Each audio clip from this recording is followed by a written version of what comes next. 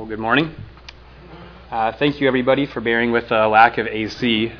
We've got kind of a makeshift, blowing wind from the back with the AC that we do have in the other room. Just appreciate everybody's patience very, very much. And it's very good to see the visitors who are able to be with us this morning. Kind of the nice post-COVID situation we're in with being able to see more visitors more often again, because that's a part of the joy of being in Savannah, is getting to see so many visitors from around the country. So we're going to be looking at Psalm 20, like in the scripture reading, and looking at the momentum of God's victories. I'm going to be doing this sermon just a little differently. This psalm is fairly short, and so what I'd like to do, psalms were originally intended to be sung, and I've split this psalm really into two sections, 1 through 5 and 6 through 9. Not that you need to change your marker, but at the end of the first section of the sermon, I'd like to sing the first two verses of 359, Victory in Jesus, and then the chorus. And I'll kind of overview again doing that when we get there. 359, Victory in Jesus, we'll sing the first two verses without the chorus. After the second verse, we'll sing the chorus.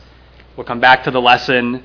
We'll look at verses 6 through 9, and then we'll sing Stand Up for Jesus, just the first and third verse of that, just to go with the lesson and kind of the anthems that we see in Psalm 20.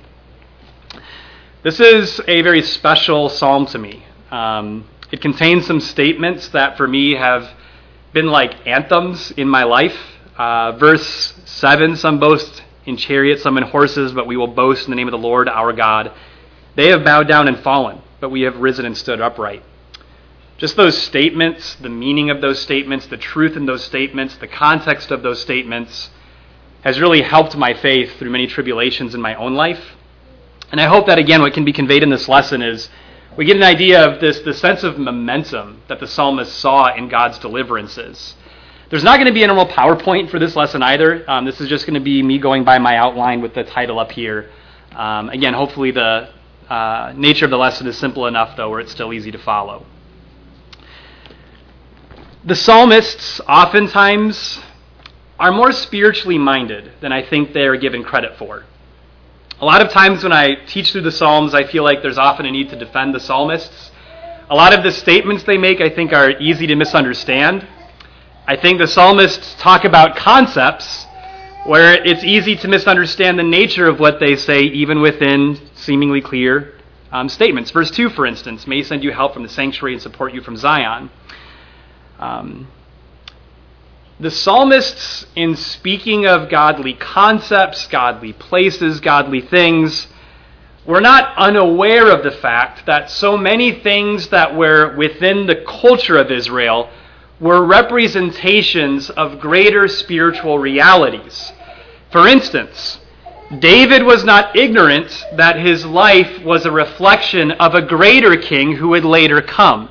He's told this very plainly in 2 Samuel chapter 7, where God promises him very directly, a descendant will come from him who will rule not temporarily, not for a lifetime, but forever. And so David is very aware that he himself as a king is simply a reflection of someone who would come, who would be the fulfillment of God's overall plan and covenant and promises. We see in Psalm chapter 2, David himself is credited as writing in Psalm chapter 2, God installed his king in Zion, who was the son begotten the day of his rule, that all nations would be required to submit to this king, son of God. So again, David isn't unaware of the fact that there was some greater king, some greater anointed one, who is going to rule in a much greater capacity than David ever attained in his lifetime. Psalm 16, David's not ignorant of the resurrection. In Acts chapter 2, it credits David's understanding when he said, nor shall your Holy One undergo decay. That David was aware that this one that would come was not going to be doomed to death, but be raised from the dead. Psalm 110, the Lord said to my Lord, sit at my right hand until I make your enemies a footstool for your feet. Jesus reflects on how the Messiah would not just be David's son, because how could David, in the Spirit, call both God Lord and this King Lord at the same time if this Lord was still coming. And so, again, I say all this to say the psalmists very often understand spiritual realities of New Testament truth, oftentimes much greater than I do, because they had to wrestle with these realities much more diligently. And they had representations of those realities surrounding them. And their entire culture was saturated with these representations of these greater spiritual realities. And so Psalm 20 is a very special psalm because David, I think, is expressing things here where he is looking more to that fulfilled reality that would come from not him as king, but the greater anointed as king and the victories he would win. So it's a psalm of David, and we'll go ahead and read through the whole psalm before continuing in the lesson and looking at the text. Psalm 20, verse 1, for the choir director, a psalm of David. May the Lord answer you in the day of trouble. May the name of the God of Jacob set you securely on high. May he send you help from the sanctuary and support you from Zion. May he remember all your meal offerings and find your burnt offerings acceptable. May he grant you your heart's desire and fulfill all your counsel. We will sing for joy over your victory, and in the name of our God, we will set up our banners. May the Lord fulfill all your petitions. Now I know that the Lord saves his anointed. He will answer him from his holy heaven with the saving strength of his right hand. Some boast in chariots and some in horses, but we will boast in the name of the Lord, our God. They have bowed down and fallen, but we have risen and stood upright. Save, O Lord. May the King answer us in the day we call. So in verses 1 through 5, we're looking more at the psalmist's longing for victory. This is the first community psalm. This is the first time that the word we is used in the way it's used within the psalm. You see in verse 5, we will sing for joy over your victory. The term we began in this psalm as the community anticipating God to act or looking for God to act toward his anointed. It's the first community psalm. In connection with Psalm 21, the idea of this psalm seems to be that this is the people who are longing for God to grant victory to their king. And it could either be that David is including himself in the crowd, or that it would be the people in some temporal way wishing for God's victories upon David as their king as he fights the Lord's battles and wins victories on the Lord's behalf. And of course, I think as it looks in its fulfilled form, that it would also be David looking forward to the victories that the anointed would win in Christ and the way that he gained his victory over Satan, over death. So we're going to unpack some of these statements as we work through it here. And that's going to be the simplicity of the lesson, is we're just going to look through 1 through 5 and unpack the statements being made and find meaning in those statements, and then sing 359, Victory in Jesus, and then we'll continue on after that. May the Lord answer you in the day of trouble. May the name of the God of Jacob set you securely on high. You'll notice in verse 1, verse 5, and verse 7, the name of the Lord is referenced. Where does that come from? In Exodus 34, verses 6 through 7, there's an anchoring point for that idea of the name of the Lord. It's not just that God has a name, Jehovah or Lord, but God's name is a representation more of who he is, his character, expectations we can have of his promises, and how do we interact with God? What do we expect from him? Exodus chapter 34, 6 through 7 is a critical moment where God's name is defined in relation to his character. Exodus 34, verse 6, then the Lord passed by in front of Moses, in front of him, and proclaimed, the Lord God, compassionate and merciful, slow to anger, and abounding in faithfulness and truth, who keeps faithfulness or loving kindness for thousands, who forgives wrongdoing, violation of his law and sin, yet he will by no means leave the guilty unpunished, inflicting the punishment of fathers on the children and the grandchildren to the third and fourth generation. So the idea is God is a God of vengeance. He won't leave the guilty unpunished, but first and foremost, God is a God of unfathomable compassion and mercy and loving kindness, storing it up for thousands, being faithful to the things that he's promised. And God reveals the glory of his character through people. Not just through events in general, but through people. And I think in this psalm, what we see in this psalm is the reason why Israel had a king. And what was the purpose not only of Israel's king, but what is Jesus' role as our king? To reveal the character of God, so that we can be drawn to him, serve him, love him, understand him. Jesus in John 17, verse 3, said something that to me has been shocking again and again as I've come back to it. Jesus in John 17:3 says, "This is eternal life, that they may know you, the only true God, and Jesus Christ, whom you have sent." That's Jesus' summary of what all of this is all about. And what eternal life is all about coming to know God, to understand who he is and who his Son is, whom he sent. And so the psalmist is wishing upon the king, on the anointed, may it be the name of God, the God of Jacob, who sets you securely on high. May God reveal his character through the way that he delivers you and grants you security. Verse 2, may he send you help from the sanctuary and support you from Zion. Psalm 2 begins this idea again of a glorified Zion, not just the city of David on earth within the city of Jerusalem. But I think again and again you see David understands the idea that this is a representation of something greater, that there's a place where God dwells, where salvation is fulfilled, where God draws the nations together and where God is at the center, dwelling among his people. It's where God is reachable, where God can be discovered, where he's understood.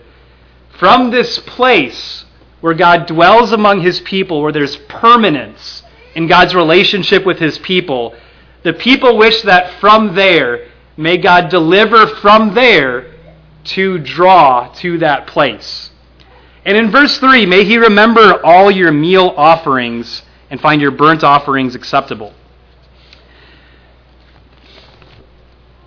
Meal offerings were kind of like grain offerings. It would have been like unleavened cakes, unleavened bread.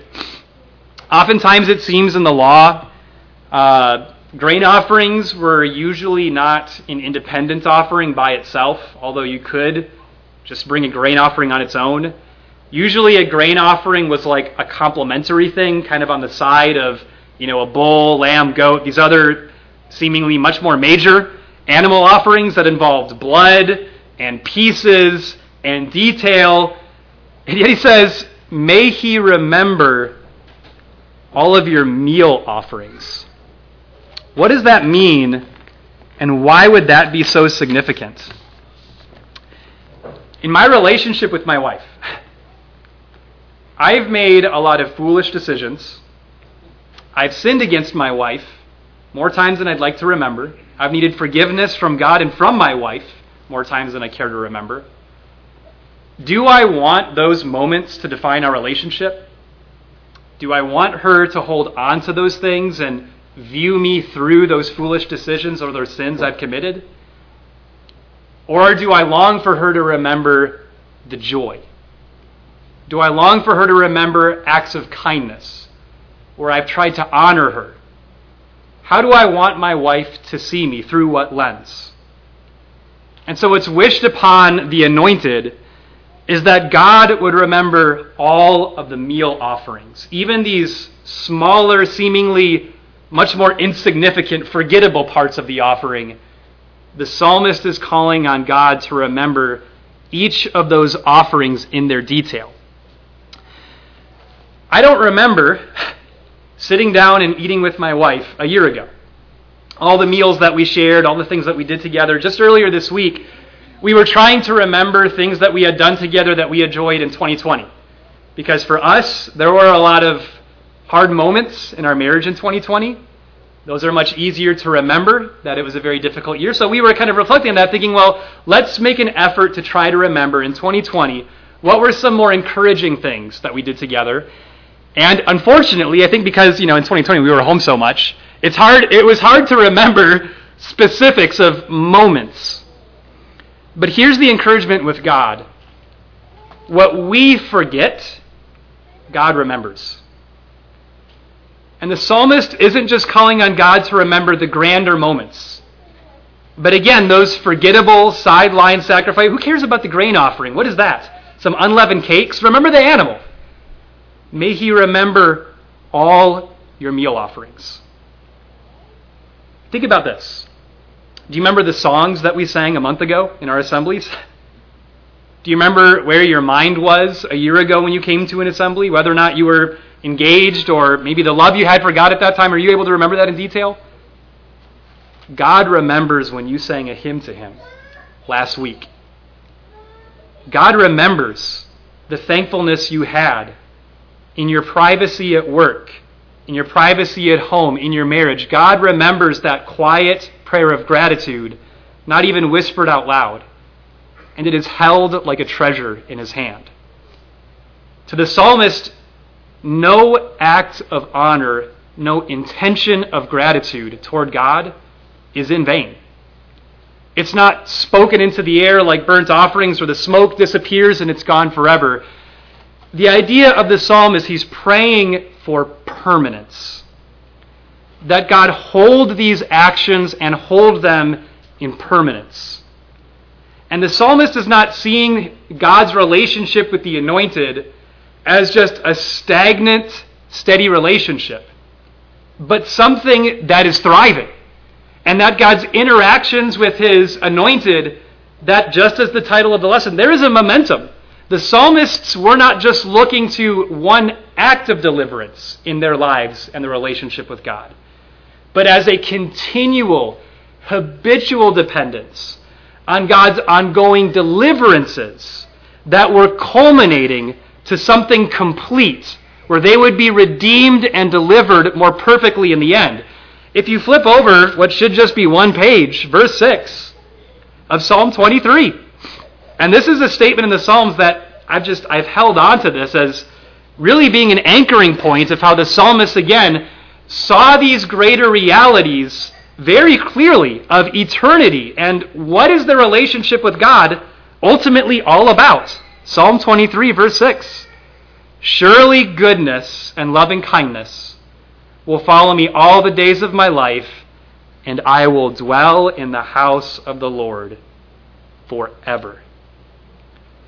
David was not just thankful for the deliverances happening now and viewing his relationship with God as something temporal, with some ambiguous uncertainty of, well, I'm not sure what's going to happen when I die. But the psalmist understood that God was acting deliberately. He was remembering deliberately. Remember all your meal offerings and find your burnt offerings acceptable. This is a thriving relationship, a living relationship. The anointed is interacting with God, and God in return is acting in power. And so verse 4 and 5, may he grant you your heart's desire and fulfill all your counsel. We will sing for joy over your victory. The name of our God, we will set up our banners. May the Lord fulfill all your petitions. You remember in Matthew 7, Jesus said, ask, and it will be given to you. Seek, and you will find. Knock, and the door will be opened. And everyone who asks receives. Everyone who seeks will find. Everyone who knocks, the door will be open to him. You know, Jesus in that is giving a blank check in a sense. But there's another sense where he's clarifying the problem of why we do not see or understand how active God is because we're asking for the wrong things. We're seeking the wrong things. We're knocking on the wrong doors. And Jesus in Matthew 6 had first said, seek first the kingdom and his righteousness, and all these things will be added to you. And so the psalmist, if you look down in chapter 21, something that is very connected to Psalm 21. In verse 1, O Lord, in your strength the king will be glad, and in your salvation how greatly he will rejoice. You have given him his heart's desire, you have not withheld the request of his lips. For you meet him with the blessings of good things. You set a crown of fine gold on his head. He asked life of you. You gave it to him. Length of days forever and ever. The psalmist is seeking the things that God is seeking. The psalmist is prioritizing the things that God prioritizes. The psalmist is valuing what God values. And so in this, the psalmist prays and wishes, may God grant you your heart's desire and show that God does respond, that God is living, that God does save and does have concern for the well-being of his people and the promises he makes to them. And in verse 5, he determines not just to acknowledge the victory of God's response, not just to confess that God has acted, but to sing for joy over your victory and to set up banners in his name. There is a power in recognizing God's deliverance, and again, recognizing God saved me, and noting that, remembering that, clinging to that, and praying and expecting that God is going to respond, that God recognizes our trials and afflictions, that God isn't distant and uncaring, and determining that when God acts, there is going to be joy in recognizing what he has done in his victory. So 359 in our songbooks. Let's sing this before continuing in the lesson. Victory in Jesus. Again, just the idea of singing for joy over God's victory and how he's granted not only Jesus' victory, not only David victory, but the chorus is how we've been granted victory through Christ's victory. Victory in Jesus. Number 359. We're going to sing the first two verses to the victory that starts the chorus. After that, in the first verse, we're going to go back to the second verse without singing the chorus. And we'll sing the chorus after the second verse, and we'll conclude and continue with the lesson. 359. I heard an old story, how a Savior came from glory, how he gave his life on Calvary to save a wretch like me. I heard about his groaning, of his precious blood's atoning. Then I repented of my sins and won the victory. I heard about his healing, of his cleansing power revealing, how he made the lame to walk again and caused the blind to see. And then I cried, dear Jesus, come and heal my broken spirit. I then obeyed his blessed commands and gained the victory. Oh, victory in Jesus, my Savior forever. He sought me and bought me with his redeeming blood. He loved me ere I knew him, and all my love is due him. He plunged me to victory beneath the cleansing flood. And at the end of the second section, not as an invitation song, there'll be a little more to the lesson after 397. That will be the song that we'll sing to tie in the themes to song for the second part of the psalm. 397, Stand Up for Jesus. And for that song, we'll just sing the first and third verses. So back to Psalm 20. The second part of the psalm is an assurance of deliverance and victory. So the first part is a longing for victory, and the second part is an assurance of that victory. Let's read verses 6 through 9 again. Now I know that the Lord saves his anointed. He will answer him from his holy heaven with the saving strength of his right hand. Some boast in chariots and some in horses, but we will boast in the name of the Lord our God. They have bowed down and fallen, but we have risen, stood upright. Save, O Lord, may the King answer us in the day we call. We want to think about the nature of the exuberance in this chapter and David's relationship with God.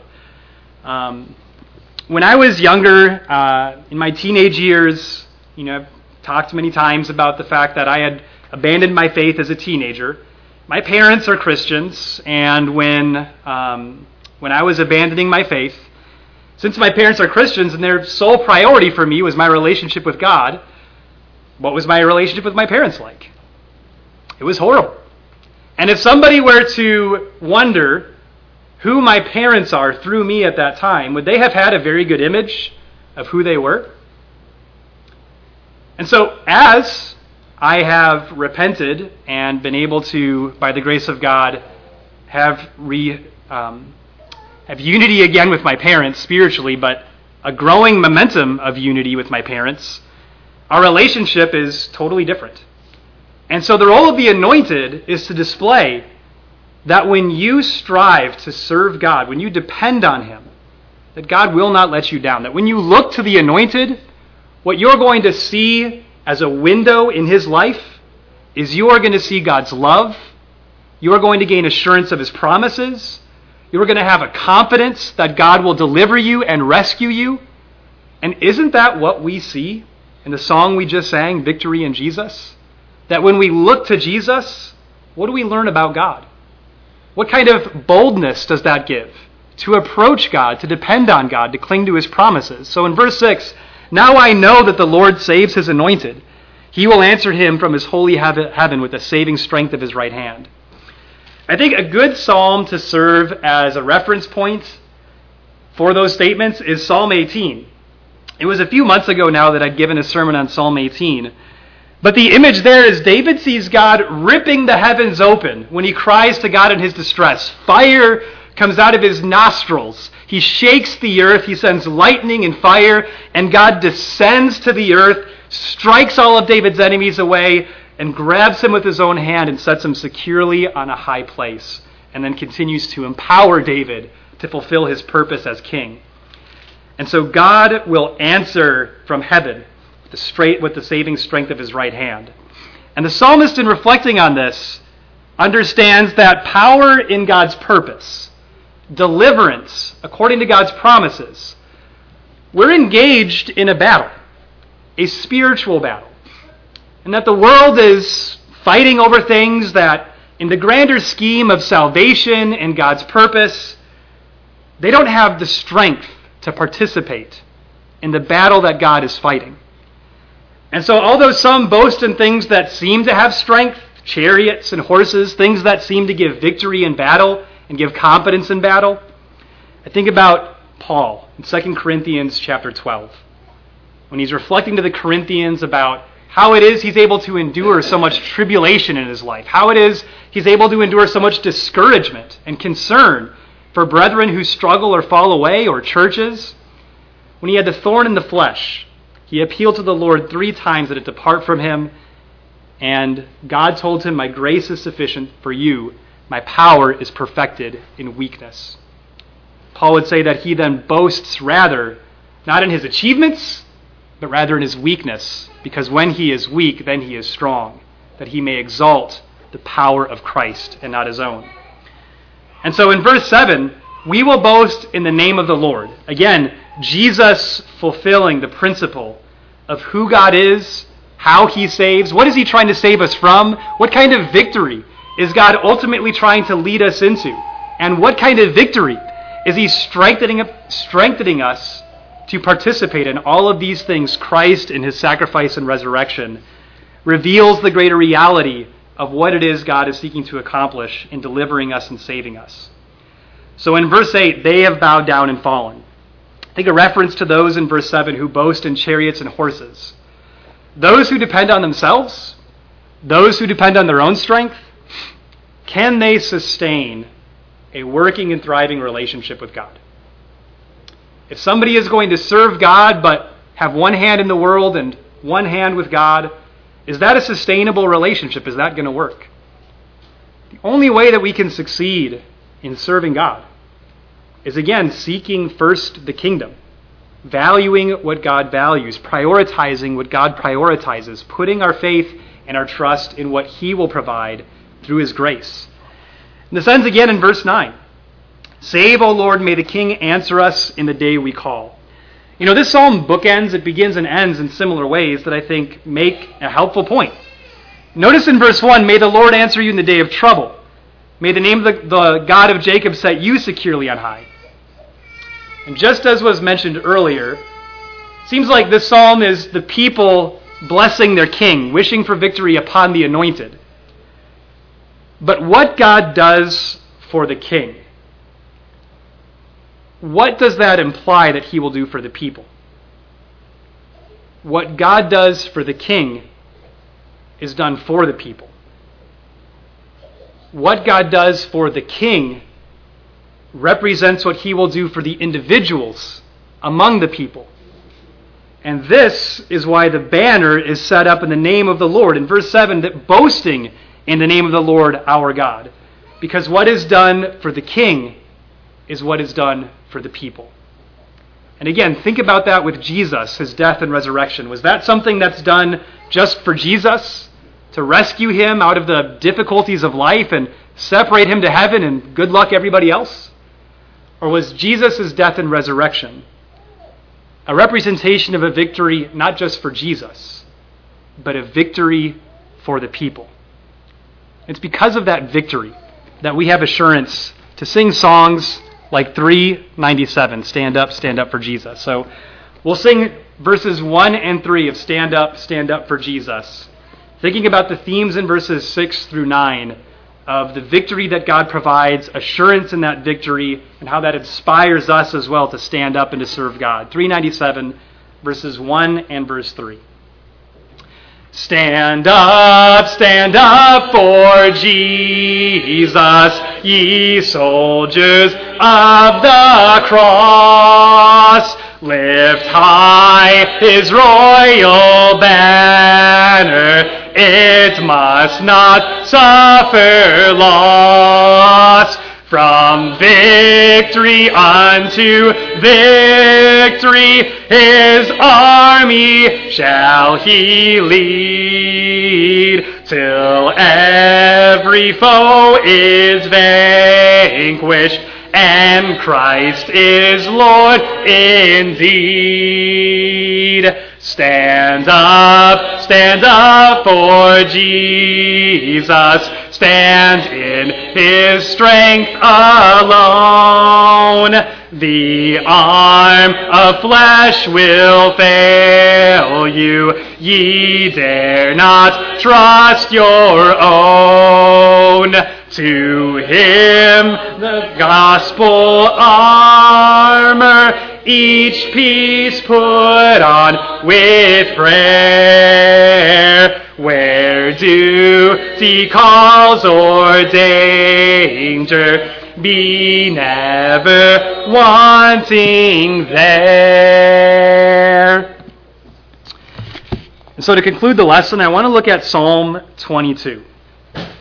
So the psalmist has been expressing these extravagant assurances that God will save his anointed, that he will save him with strength.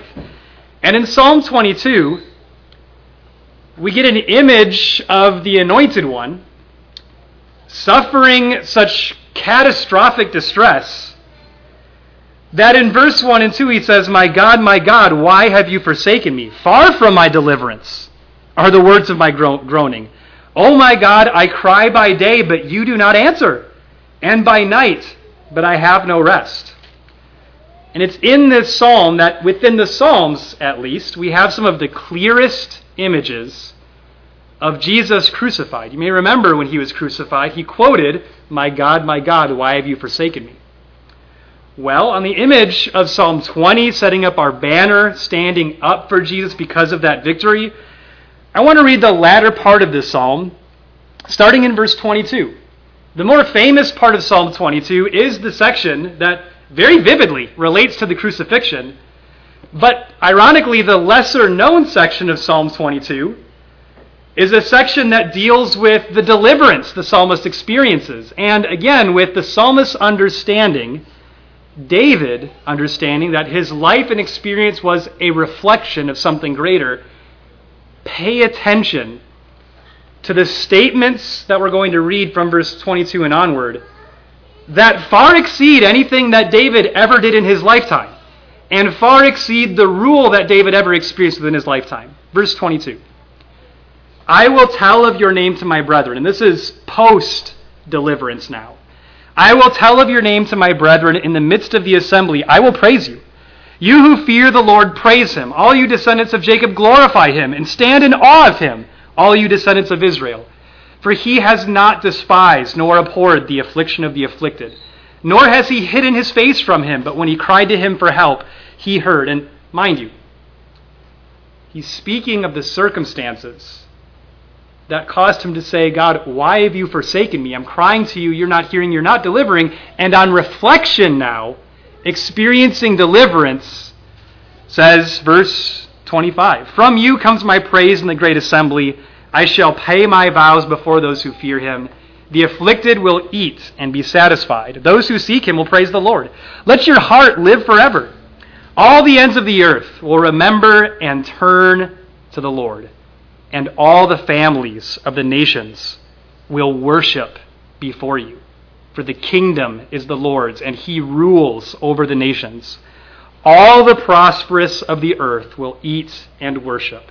All those who go down to the dust will bow down before him, even he who cannot keep his soul alive. Posterity will serve him. It will be told of the Lord to the coming generation. They will come and will declare his righteousness to a people who will be born, that he has performed it. Going back to verse 27. All the ends of the earth will remember and turn to the Lord. We are the fulfillment of those statements. That is, the psalmist in chapter 20 is longing for God's deliverance and the victory that would come from that deliverance that would inspire people who observe it to put their trust in the Lord and set up their banners in the name of the Lord. In Psalm 22, it reflects it's that delivered one, the one who needed that deliverance, who's coming back to lead the praise that God will receive for his actions. And he's going to rule over the ends of the earth and cause all the families of the nations to worship before him and establish in verse 28 the kingdom to belong to the Lord and to establish rule over the nations. The idea is this. We aren't fighting for victory as much as we are fighting from victory. The victory that the psalmists longed for and were anticipating is the victory we look back on and gain encouragement from to serve God now. And so just like the song we sang, from victory unto victory, Jesus began the victory. And now we overcome through trusting in that victory. If you're here this morning and you have not believed in the gospel to repent of your sins and confess Jesus as Lord, to be baptized for the remission of your sins, to be adopted as God's child, you have gained no victory within the world. It's only in Christ that we find victory. Only in Christ do we find deliverance and strength. And so if you're here this morning and the message from God's word has convicted you, or if there's any spiritual need that needs to be brought before the congregation, please bring it forward now while we stand and sing our invitation song.